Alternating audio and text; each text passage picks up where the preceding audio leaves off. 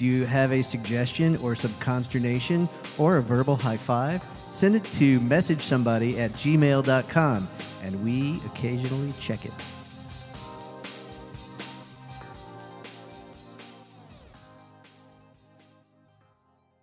Like, we have a lot to talk about. We haven't done the show in 3 weeks, so Fertile ground.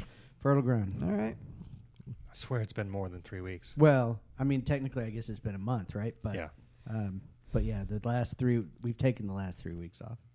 So we're here. We're back. We are. Yeah, Well, stronger, half taller, of us are probably here. rounder. Yeah. I'm a little bit rounder. Yes. Yeah. Yeah. So I guess some housekeeping notes, right? Like, we have some replacement players this evening. We'll get to those in just a second. Shane is not here this evening, and he'll be back with us at some point. But he's going to take a little bit of time and just he's going through like kind of a George Harrison phase, where he just wanders off in the woods and Plays sitar. he plays sitar like Yeah. a lot. Yeah, Wow. and so if you've never heard a sitar solo, don't. So anyway, yeah, he's doing that. And Ryan just couldn't make it, so he's like, Is he out? it's like he's working. He's out just It's wandering like- the streets. It's like we're eventually going to record again, but yeah, between South by running around and I had a couple of things pop up, and we just haven't been. This time of year in Austin in general is wonky, and so we've not been able to get together. But we are excited to invite to join us this evening, friend of the show, Mr. Chad Swiatek. He of Rolling Stone and Spin bylines and business publications, and then probably a dark blog that none of us have found yet. I got some hot pamphlet action coming down the pike. Good, yeah. So, keep Good. an eye out for that. Trifold that shit. I'm the Make king, it happen. I'm the king of the pamphlets. It's like Me like and a Ben low Franklin, rent. baby. That's like the ziniest of the zines. Mm-hmm. And then we're also happy to invite first time to sit in with us, Mr. Alec Boyd. Alec, how are you? I am doing pretty well. It's a pleasure to be here. First time caller, long time listener. Oh, excellent. So we won't ask you about what you heard, but thanks for joining us. And you're a music guy. Like tell us a little bit about like kind of what. So we just came out of South by. We won't spend a ton of time on that, but just give us a second and tell us about what you did this past week. Yeah. Well, I work in the startup world as well, so it's interesting to wear two hats and start out the first couple of days mingling and schmoozing at fancy parties. And then I had a lot of friends from bands come in on the later half of the week, and they were couch surfing, and they snuck me into a lot of cool shows. Ultimately, it was a lot of sleepless nights and free booze. So I guess the really the lesson there is start running with a better group of friends. Get your friends who play the pitchfork party. Exactly. Okay, so let's you want to jump on into it? Let's play some theme music. All right. I'm Kevin. I'm Mark. I'm Chad. And I'm Alec. This is Somebody Likes It.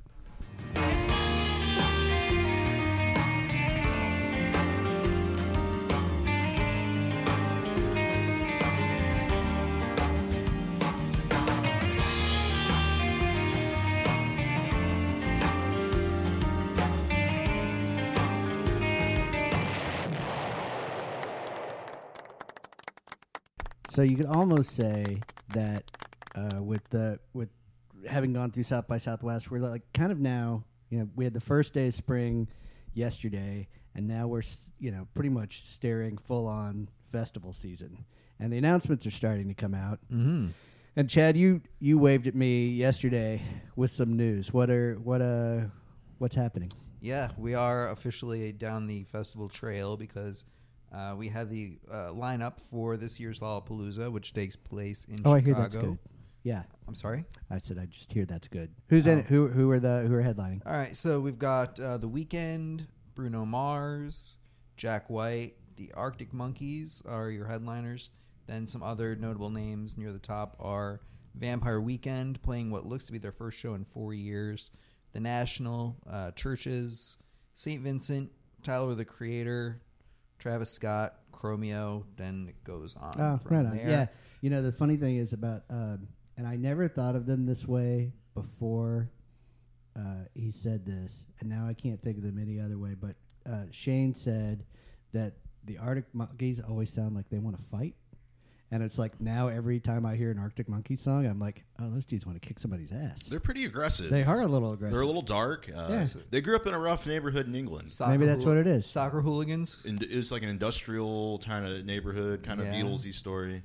So we got that. I mean, I was a little bit surprised, or at least did a bit of a double take when I saw that The Weeknd was the top act on that bill, which I guess means that he's, usually when you see an act higher up on a bill than you might normally think, it means that they're going to have a huge year, that kind of everyone in the industry is kind of lining up behind this artist. And so I think The Weeknd is probably going to be an artist of 2018 for the second half of the year. Aren't they all under Lollapalooza and C3? It's all C3 yeah. / Live Nation now. Right. So like, there is a circuit. So when you say that like somebody's going to have a big 2018 because they're headlining one of those shows, stands to reason. And he's also the Friday or the third headliner for Coachella this year. So I mean, that right there too.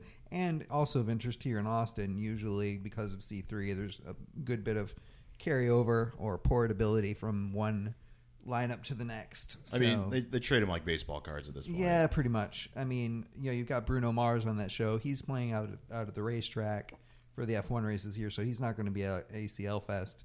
So you take him out. Everyone says Eminem is going to be an ACL headliner this year.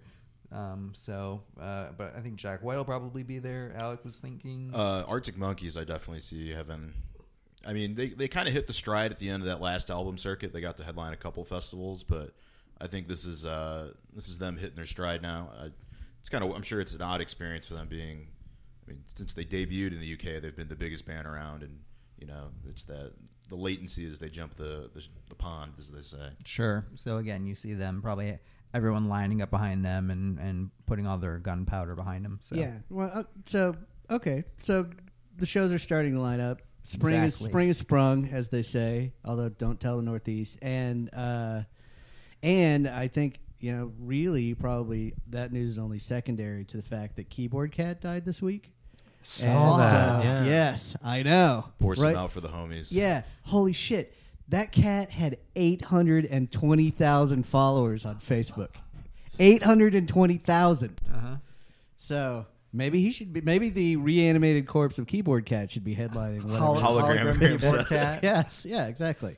Do we have any hologram startups here in Austin? Let's get working on that. No, but we did talk. We won't demagogue on this, but we did talk about it in a separate show. Can't wait to hear this. Hey, stay with me. That part of the hologram thing is really like an old magic trick from the 1800s that involves like a series of mirrors and like an orchestra pit, and that's part of the way that those are done. Like old school, like Phantom of the Opera. Yeah, kind of. Yeah, exactly. So anyway. So suck it with your pre-story observations for my tale that I didn't ever actually give a payoff to. You have my deepest sympathies, sir. Anyway. I'm eating my words with a fork. Well, I'll give you some salt or whatever. Thank you. Anyway, none of those reasons are the reason that we're here tonight. We're here to cover. And so, first of all, we'll set the stage a little bit. So we knew that Shane wasn't going to be here tonight. Ryan, I found out a little bit later in the game he was not going to be able to make it. And so I'm glad that I was able to bring you guys in as package deal since you know each other. But also, this is admittedly a record that it's different than anything that we've ever covered, and kind of intentionally so. And so the record that I'm talking about is the Travis Meadows LP, First Cigarette.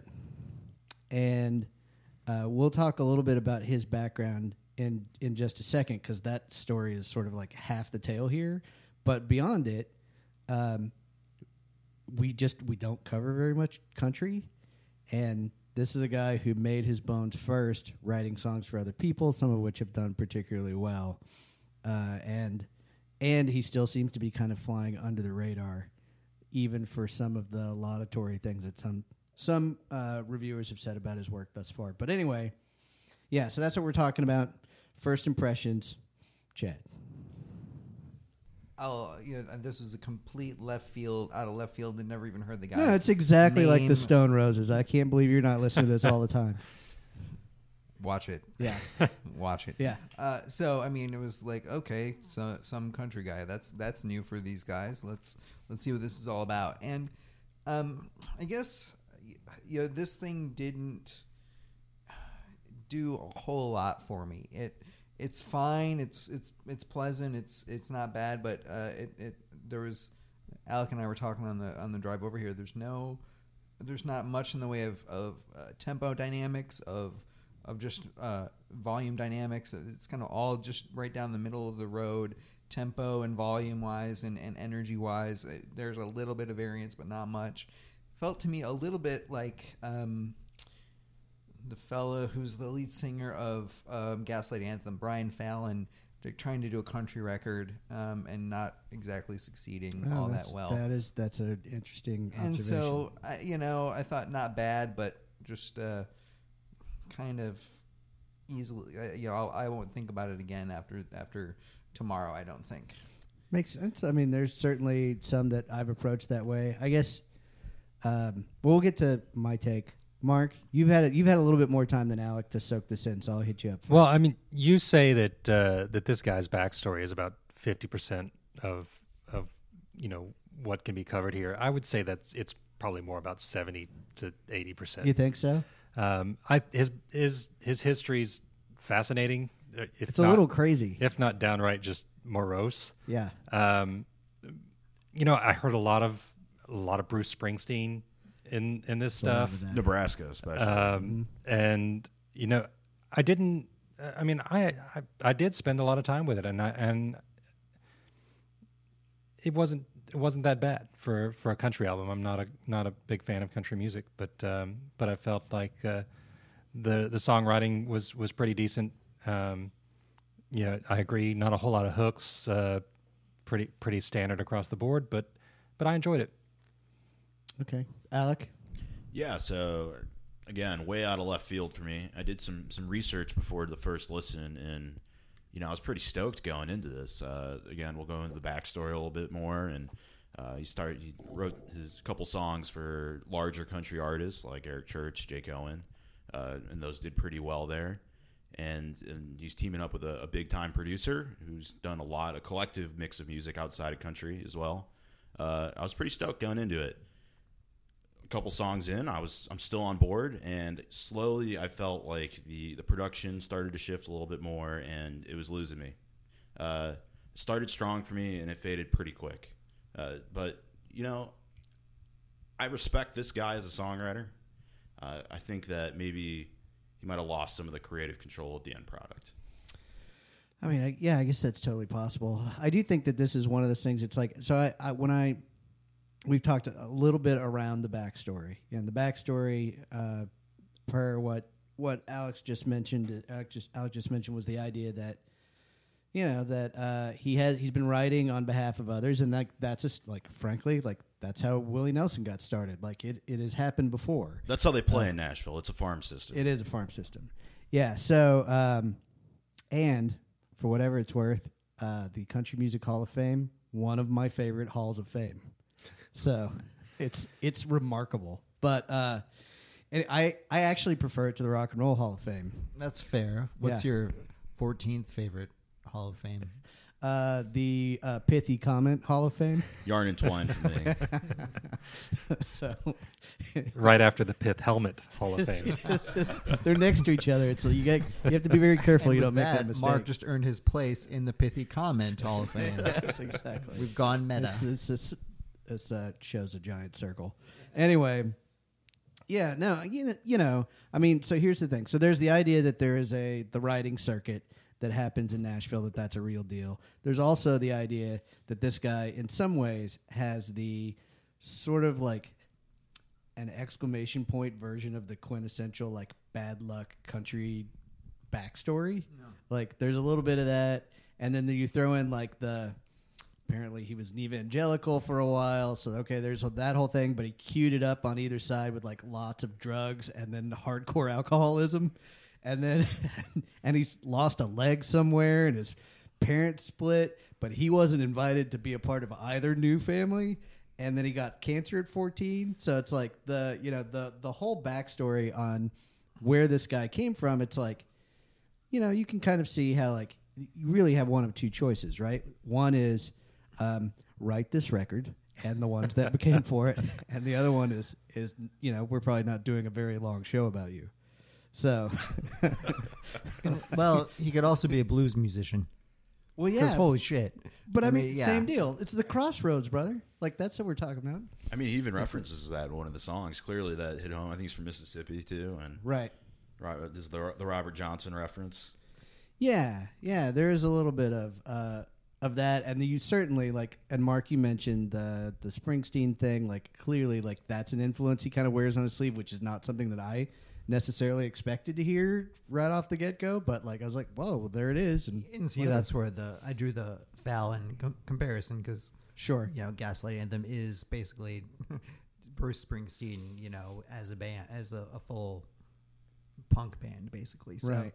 Yeah, there's when you call a song Waiting for Jungle Land, it's like, all right, I know where this thing's going right when I hear the. So do you feel like it was too linear? Is that like, did it lead you down the path more than you had preferred? I mean, because that's the thing. It's like when you talk about like that viscerally, the music didn't really grab you, which I totally get. Lyrically, it feels like that's really what he calls home. Like it's almost more important to him that like that's where he's been. Yeah, that's where he's been hitting doubles, to use the baseball euphemism. Yeah, I know. Like the lyrics here didn't drag anything down, but also didn't stand out to me in any real special way. I don't know. So on your movie poster, it would just say "fine," period. Like, in the critics world, no one can complain about a B, and you give it a B and move right along. Yeah, so that happens. And with the lyrics too. Again, I think this guy was singing genuinely. He's had a lot of influences and experiences to draw from, but he also started doing drugs at 11 in Mississippi. Maybe his range of words that he can draw from aren't the most impressive and moving, but I mean, he was genuine. I felt a couple of those songs. It was a little bit moving, and then talking about the Jungle Land, he's just a good old boy who likes tight jeans and Dairy Queen and Springsteen. Well, and I will say this, so a couple of the reviews that I came across, like really what struck the reviewer, one of them in particular was like just that anytime you find a record with somebody with chops, like whatever you guys end up thinking about this record aside, like somebody with enough lyrical and musical acumen to make the most of it, I am sober for real after being in the, like essentially like being on the razor's edge for a while. Like those are records that in this review, like this one reviewer that I was reading really seemed to connect with. Like, and he also referenced that with regard to Jason Isbell, but I mean, it's a sweeping generalization, but I could see also that's like, if you're I could see how the formula would work, because if you are a songwriter and you're writing with essentially nothing to lose and kind of just putting it all, like just vomiting your life out onto the page, like it's going to be dark. And if it's even halfway good, there are probably going to be some people who notice.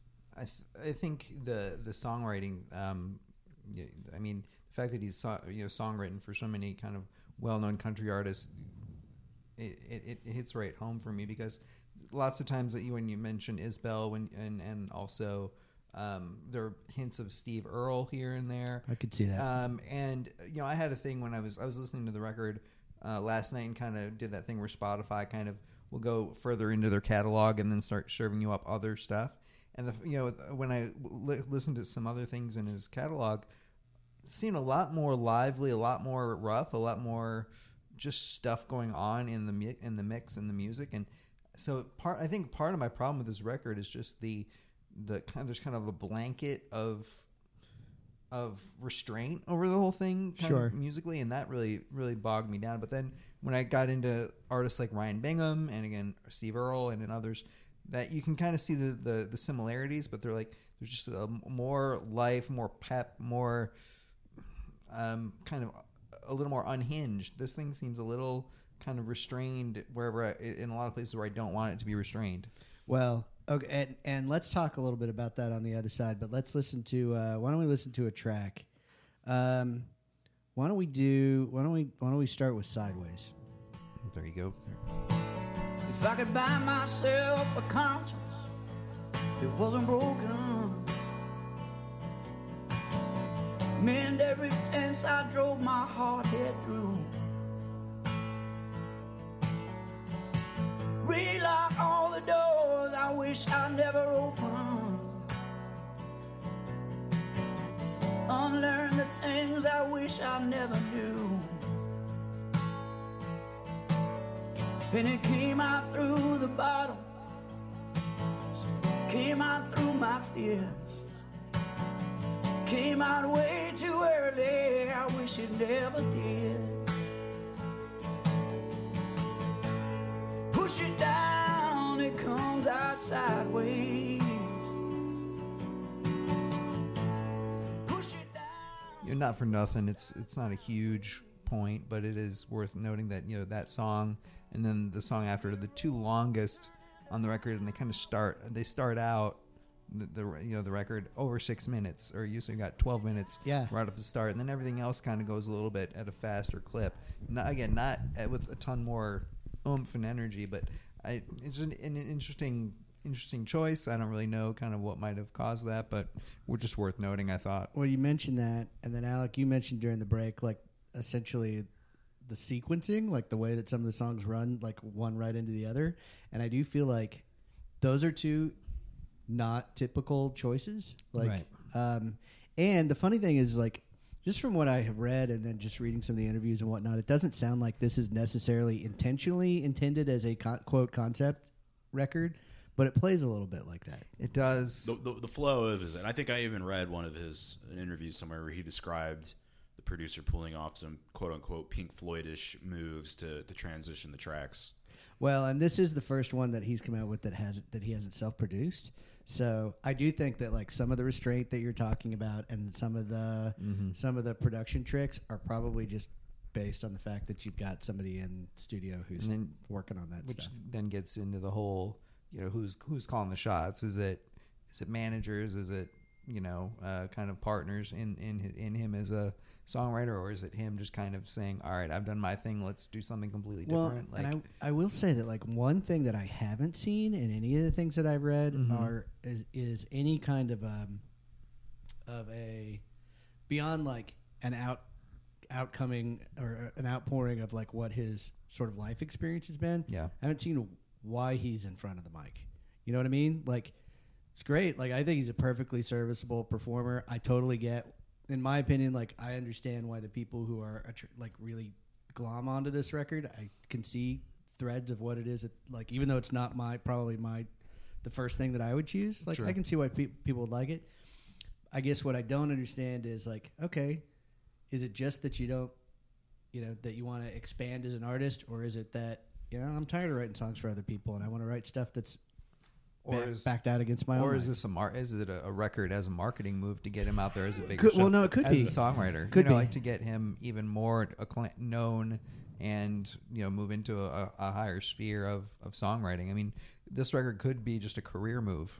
Well, and if you think about it too, it's like the way that it gets spun up is that on his fourth trip to rehab, it's like that's the one that took sequentially too. This isn't through his life. This is sequentially. Yeah, apparently. So his fourth trip to rehab, like one of the nurses or helpers or assistants, someone who worked there, said, "Hey, why don't you keep a journal?" And so he started writing songs. They became the record that he put out by himself the first time around. Mm-hmm. And so I think it sounds to me like that's kind of what led him on a path to trying to write for, like, put his own experience out there a little bit. Sure. Anyway, yeah, and I don't think, in my opinion, not all of these land. Some of them are like try to be a little bit anthemic.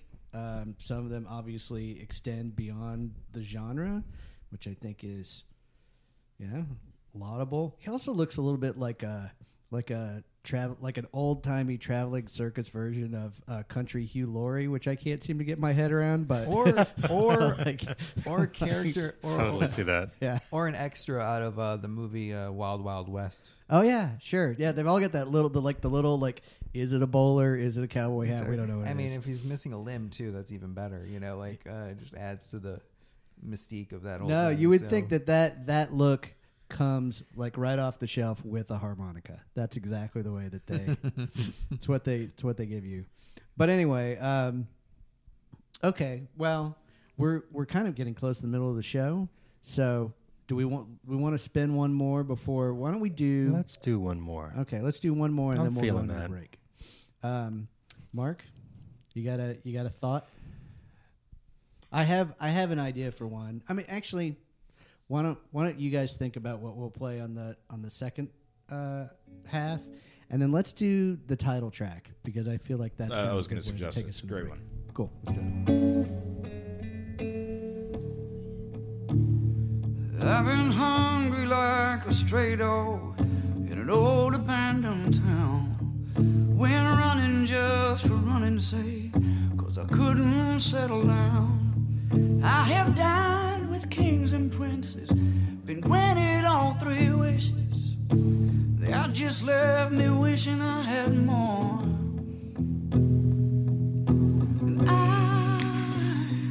And I keep trying to get high, but the need for satisfaction leaves me so unsatisfied.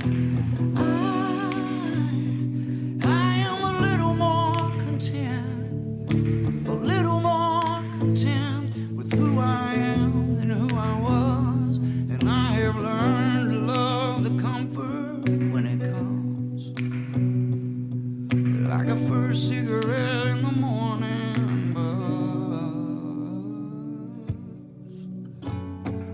Yeah, so, here's a guy who has kind of been through the ringer and back, maybe even somewhat literally, and now takes pleasure in certain little, like the kind of tiny bit of escape that he gets first thing in the morning by, lighting up and taking it easy. I don't know, Alec, what do you think? This is the track that one of the probably my first or second favorite pick on this record. It was, like I said, very genuine. You could tell this is from the roots. The production was, I think, more in his wheelhouse, something he was comfortable with. And as I mentioned earlier, we were talking about it's supposed to be very bare bones production on here, and that song represents it. One of my big complaints of this whole album, though, is I feel like a lot of the songs are ruined with the transition into the next one. On this one, there's this real abrupt tape stop, and then there's a couple seconds extra, and then it goes to the next song. It's not even like a fluid. I feel like a lot of the songs here are ruined by the endings, but this one does stand out. His vocal's a little raspy, shows off the range. It's kind of got that echo and the reverb, and it's a little Springsteen, Nebraska. I'm sure that's what he was gunning for. I think it was a good track. I hate to say that one stands out because it doesn't sound like him, but really, I mean, it does. Like it sounds like a different guy or him. Maybe that really is him. Maybe the other stuff isn't I that. think that's what it is. Yeah, so I think maybe that's really him. And Even though there's a lot of it that's that's confessional, like that track feels like a little bit more contemplative than some of the others, and it kind of That's takes fair. its time getting there. So, okay, so that's the title track, First Cigarette. Let's go into the middle of the show, and we're gonna let Alec take a guest turn at a few minutes with. We'll be right back with that.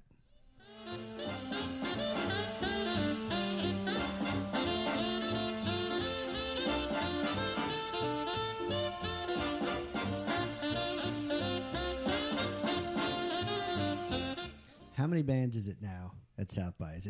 It was 1,300 the last time that I remember, like a reasonable number of like how many would come into town. I mean, like, official and unofficial. It's I'm going to probably- say I'm not talking about like, Bob and his friends who decide to play in a corner somewhere and are not Yeah, on I mean, billing. They were so good, though. Yo, well, sure. I mean, yeah. that goes without saying. but, Swag. right. It's all about the swag. I mean, I think the number that gets thrown around a lot is in the neighborhood of 2,000. I've heard that figure before as well. So Okay, like yeah.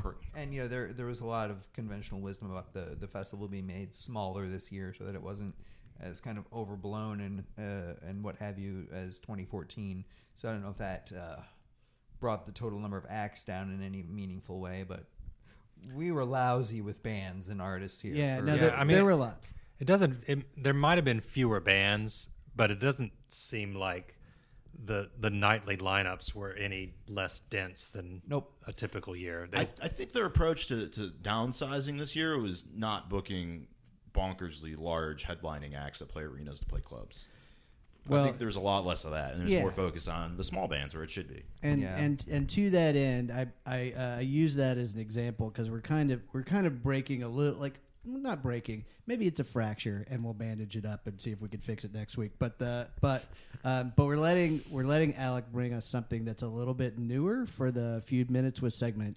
And Alec, tell us what we're gonna hear. Yeah, so this is a wonderful lady that I got to see a couple times over South by. Her name is Caroline Rose. I keep saying Carolyn. You guys sound close. Yeah.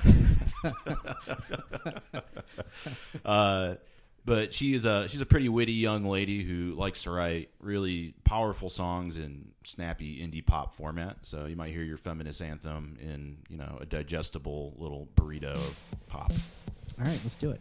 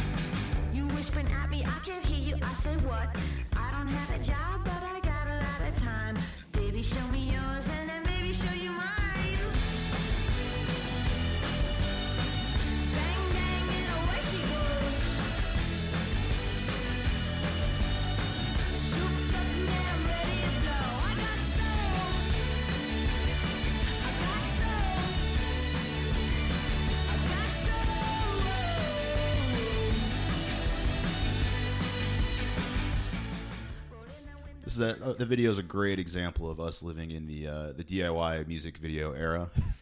It's pretty kitschy. Yeah, and it kind of reminded me. I don't know if you've ever seen any of Angel Olsen's music videos. Kind of very closed down locations that are usually popular, wigs, all the fun stuff. Yeah, but one thing I was concerned about: did she have enough jackets? Like how many coats do we need, really? How many red coats, too? There was a lot of red coats. Exactly. There's a lot of red going on in that video. There was a lot. But no, the funny thing was about that song was that I was like, it totally feels a little DIY. And for about the first, I don't know, third of it, I was like, okay, this is cute. And then it started to grab me, and I was like, oh, okay, well, I guess now I'm in it. Right. Anyway, no, I got a kick out of that track. Same.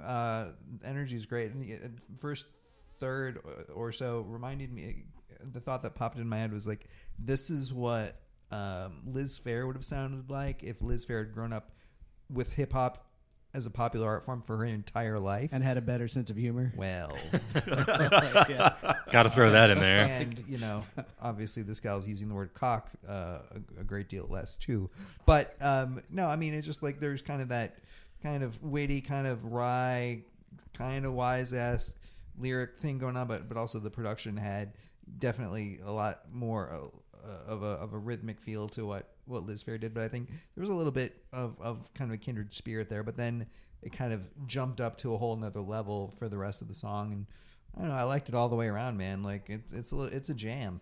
No, that video's a gas. Like, they're not trying to your point, Alec, they're not trying to do anything difficult, and there are some like little bit, there's some hipster tropes happening, but it was like totally watchable. And I can see that being that song being a total gas live, like just it's a track that and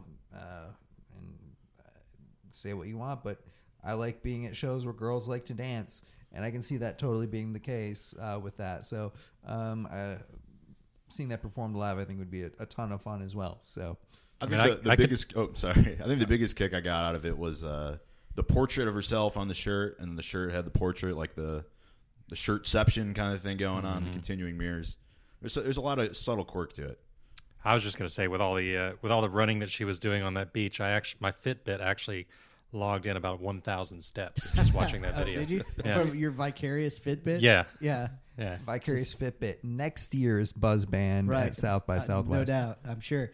Yeah, so I feel like she's got there's a little bit of kindred spirit going on with, and certainly she's not as accomplished as this artist, but y'all got to start somewhere. There's a little bit of, like, she doesn't take herself seriously like, say, Courtney Barnett. So it's really funny you mention this. This is her second album. The first album is a very serious folk album. Nothing sounds like this it. is not that. No. I think she found herself on this one. The production's really fun. I encourage you to everyone to check out this album. It's called Loner. I think it's going somewhere. All right. Well, hot damn, thank you. All right. Well, why don't we get back into on that The hilarity. Yes, let's bring put it on down. your smiley face. Let's Someone bring who it does down take about themselves too 18 seriously. notches, shall we? Yeah, let's pick it up on the other side.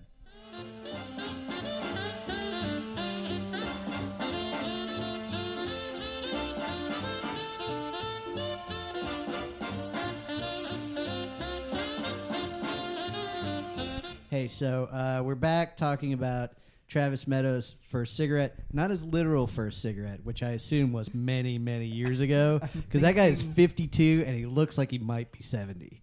Like, You said he started doing like actual hard drugs at 11. yeah. No, he's weathered. He's weathered. First cigarette, I'm guessing age 5. I don't know. Well, right. First cigarette, I'm guessing about maybe 6:15. Yeah. As you watching the sun come up. Yeah. So I do. It does give me an opportunity, and so the reason that this guy came, like, that was on my radar at all, was that that Rolling Stone called him Nashville's most badass songwriter or something like that, and they're given to the incendiary headline. They stroked him off. Let's be honest. Maybe this was also because they're also big fans of random lists. This was number 20 on the 2017 top 40 country LPs of 2017 on Rolling Stone. So anyway, that certainly is an opinion. Could you name 40 country LPs right now? Yeah, no. I mean, not. If you gave me any era, which is another thing. It's like, we were all kind of talking over the break a little bit about how, like, the thing about doing these shows is that it's very difficult. Almost the hardest ones to do are the ones where you have no opinion, or where things are fine, or like there's some, there's some shade and some light, and but the ones that tend to be the easiest and go the fastest, either you just beat them like a piñata for an hour, which we have certainly done, or we all agree, and those shows can be really hard after the first 15 minutes. little bit of breaking the fourth wall here, but I do think kind of the prevailing sentiment as we were talking about this coming out of the break was just that, like, it seems like a pretty good record. Like, it's not necessarily our cup of tea. It's certainly not necessarily my cup of tea, but like I can I get the artistry behind it, and I get, again, like I can see why some of the fans are fans. And I mean, it's kind of a cliche in musical circles, but maybe this is kind of a transitional record if it's the first one he didn't produce, or he wasn't the major guiding force in terms of the kind of what the final product sounded like and what it was shaped like. Maybe this gives him another view of how to do things. I mean, every piece of art is kind of a learning experience, and this one certainly isn't bad, I think, but it's got some potholes in it, and I think maybe this leads to something pretty interesting coming down the road next for him. So, I mean, I bagged on him a little bit harshly over the course of the show. I certainly think he's got some promise, and I can see kind of glints of real talent all over the thing. I just think that it didn't quite cohere the right way. So I think it maybe points to something pretty interesting and encouraging up ahead. Let me pose this question to you guys. Do you think that part of the reason, like, because the other thing is like I find myself trying to sort of reconstruct what it's like to see this guy live within the sort of, to use the political term, like within the beltway of Nashville, like within the industry.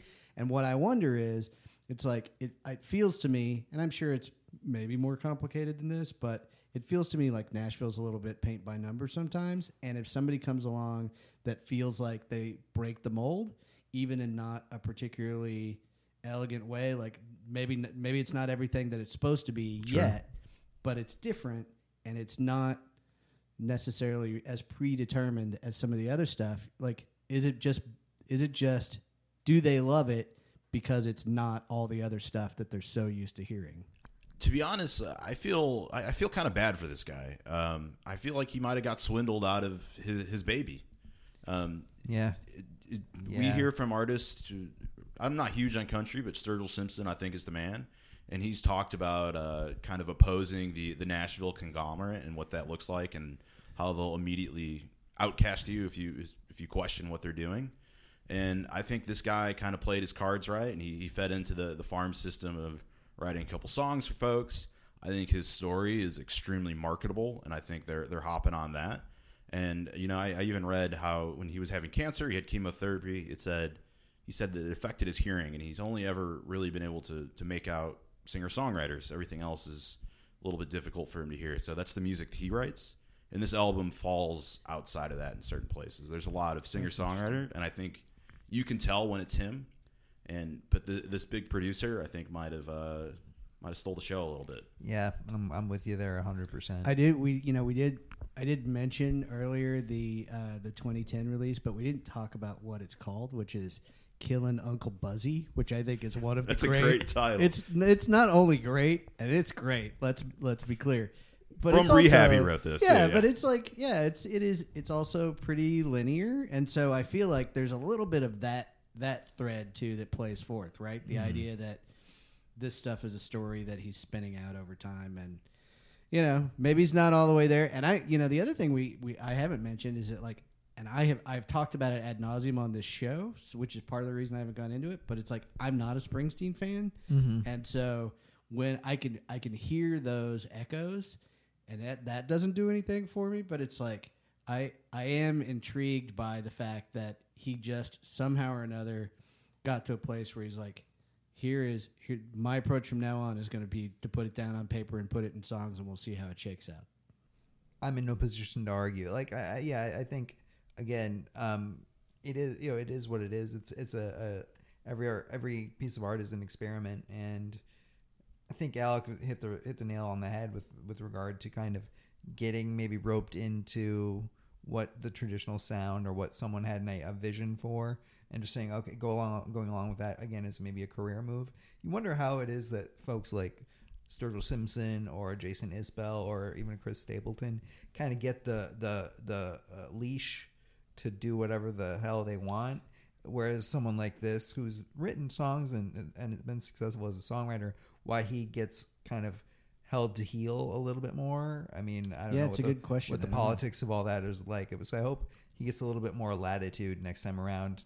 I think if you give him an inch, they're going to take a mile over there. Probably. Well, and the three guys that you mentioned, maybe with the to a shade degree difference from Stapleton, like the other two guys are just flat out iconoclasts. Sure. So it's like they've made their bones on kind of punking the industry a little bit. So okay, well let's play one more. And Alec, you had one in particular that you were drawn to. Was it Long Live Cool? Yeah, the closing track on there. Again, I feel like there's a handful of songs on here that are truly him, and I feel like he might have had some say in this one. So let's go with Long Live Cool. All right, let's spin it.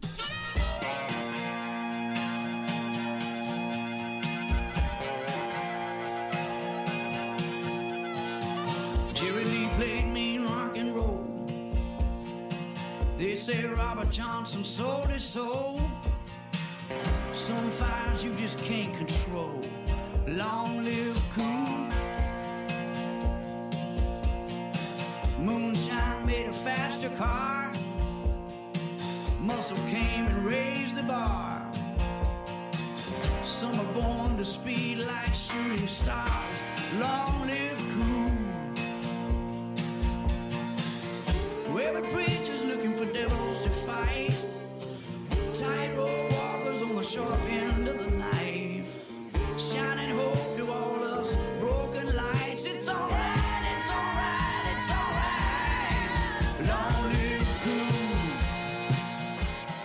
And that was Long Live Cool. That was the closing track on there. I felt like it was a pretty appropriate and fitting closing track for it.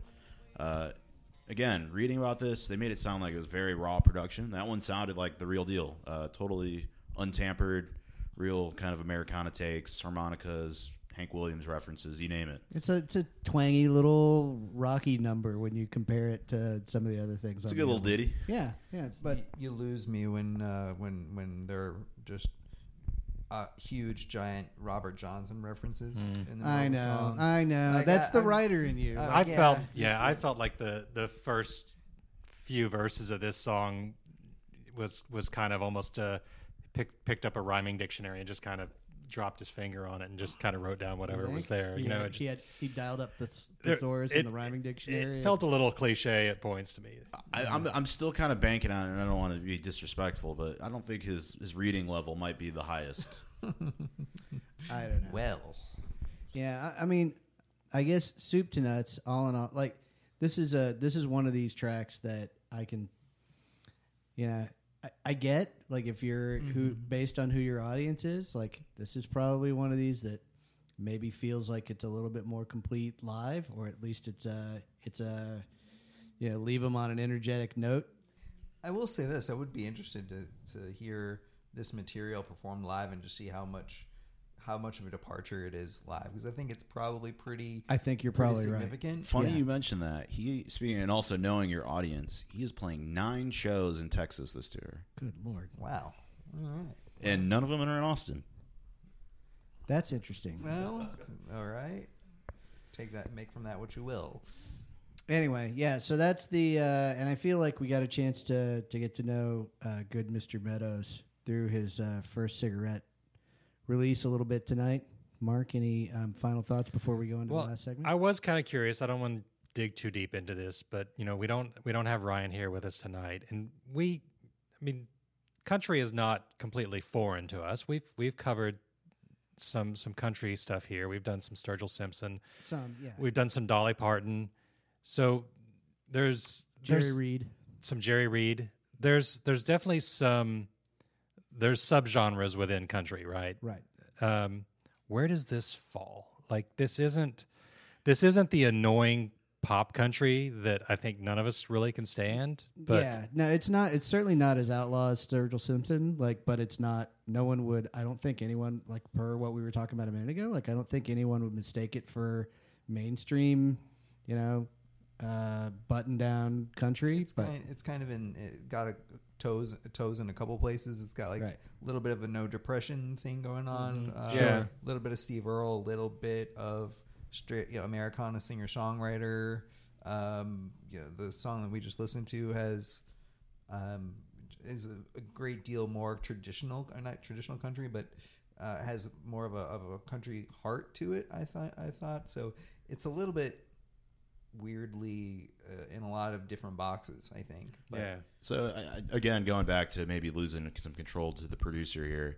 The producer is Jay Joyce. He's made his bread and butter on Nashville country, but the guy's also ran the spectrum, and you can kind of hear it here.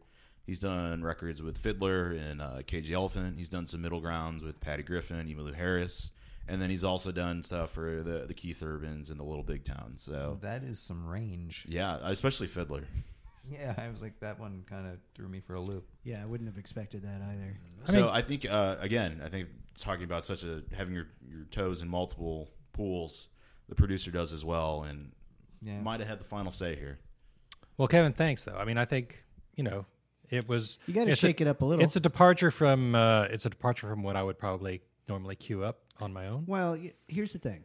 I thought what we really should do is 25 weeks in a row of Britpop. Yeah. And then just rip it off like a Band-Aid over something that hasn't clearly healed yet. No, anyway, I thought this was an opportunity to dip a toe in a different pool and And I literally, based on the premise of the show, right? Like, I literally did not know this record at all. I feel like I've got a little bit of a handle on what he brings to the table, and I'll be curious to see what the next release sounds like. Cool. All right, so let's get on with it. So we're gonna throw Chad to the wolves on bringing something new for a current affair. So last evening I texted you because I don't know if it was last night or the night before, Something like that. Yeah. But it was a case where I heard a song, saw a video, and I thought, well, this has got to be the song that we talk about. It's a song that I think is going to, it's probably a little too early to say a song of the summer kind of a thing, but I think this song is going to be in a lot of people's lives for a lot of the next year. Or at least the next couple months. So this week for a current affair, we are going to check out Meadows and Drake doing Walk It, Talk It. Walk it like I talk it, talk it. Walk it like I talk it, ay. Walk it like I talk it, walk it like I talk it. Yeah. Take my shoes and walk a mile, something that you can't do. Woo. Hey. Big talks of the town, big boy gang moves. I like to walk around with my chain loose. Chain. She just bought a new ass, but got the same boobs. Whipping up dope scientists. Whip it up, cook it up. That's my sauce where you find it. That's my sauce when you look it up, find it. Adding up checks, no minus. Add it up, yeah. Get your respect in diamonds. Ice. I bought a plain Jane, roll it. These niggas bought they fame. Woo. I think my back got scoliosis, cause I swerved the lane. Heard you signed your life for that brand new chain. I heard. Think it came with stripes, but you ain't straight with the gang. Walk it like I talk it. Walk it like I talk it. Walk it like I talk it. Walk it like I You're welcome, everybody. Wow, Man. what just happened? A trip happened. So we've had several videos in the course of this show that were filmed live on American Bandstand or Sure, yeah, or British TV or maybe even Soul Train. I'm not sure. maybe. That was a trip. No, it was great, and Homage doesn't really cover it. Like, No, it's like straight up cloning. It's immersive. It is. Yeah. I mean, I think it checks every single box of something that I like. And part of me, I want to go out to like 6th Street this weekend just to see how some of the dance clubs, just to see how omnipresent that song is going to be. Or slip a note to the DJ. Well, yeah, exactly. I mean, it's going to be everywhere. And I'm starting to crib little asides from Migos that I can slip into everyday conversations. That song's it's hot. Sure, that's what I would have figured from you. I mean, duh. No, but I think Chad is right. It has the all the components for a song of the summer. It's got the Migos triplet. It has Drake. The kids love Drake. Mm-hmm.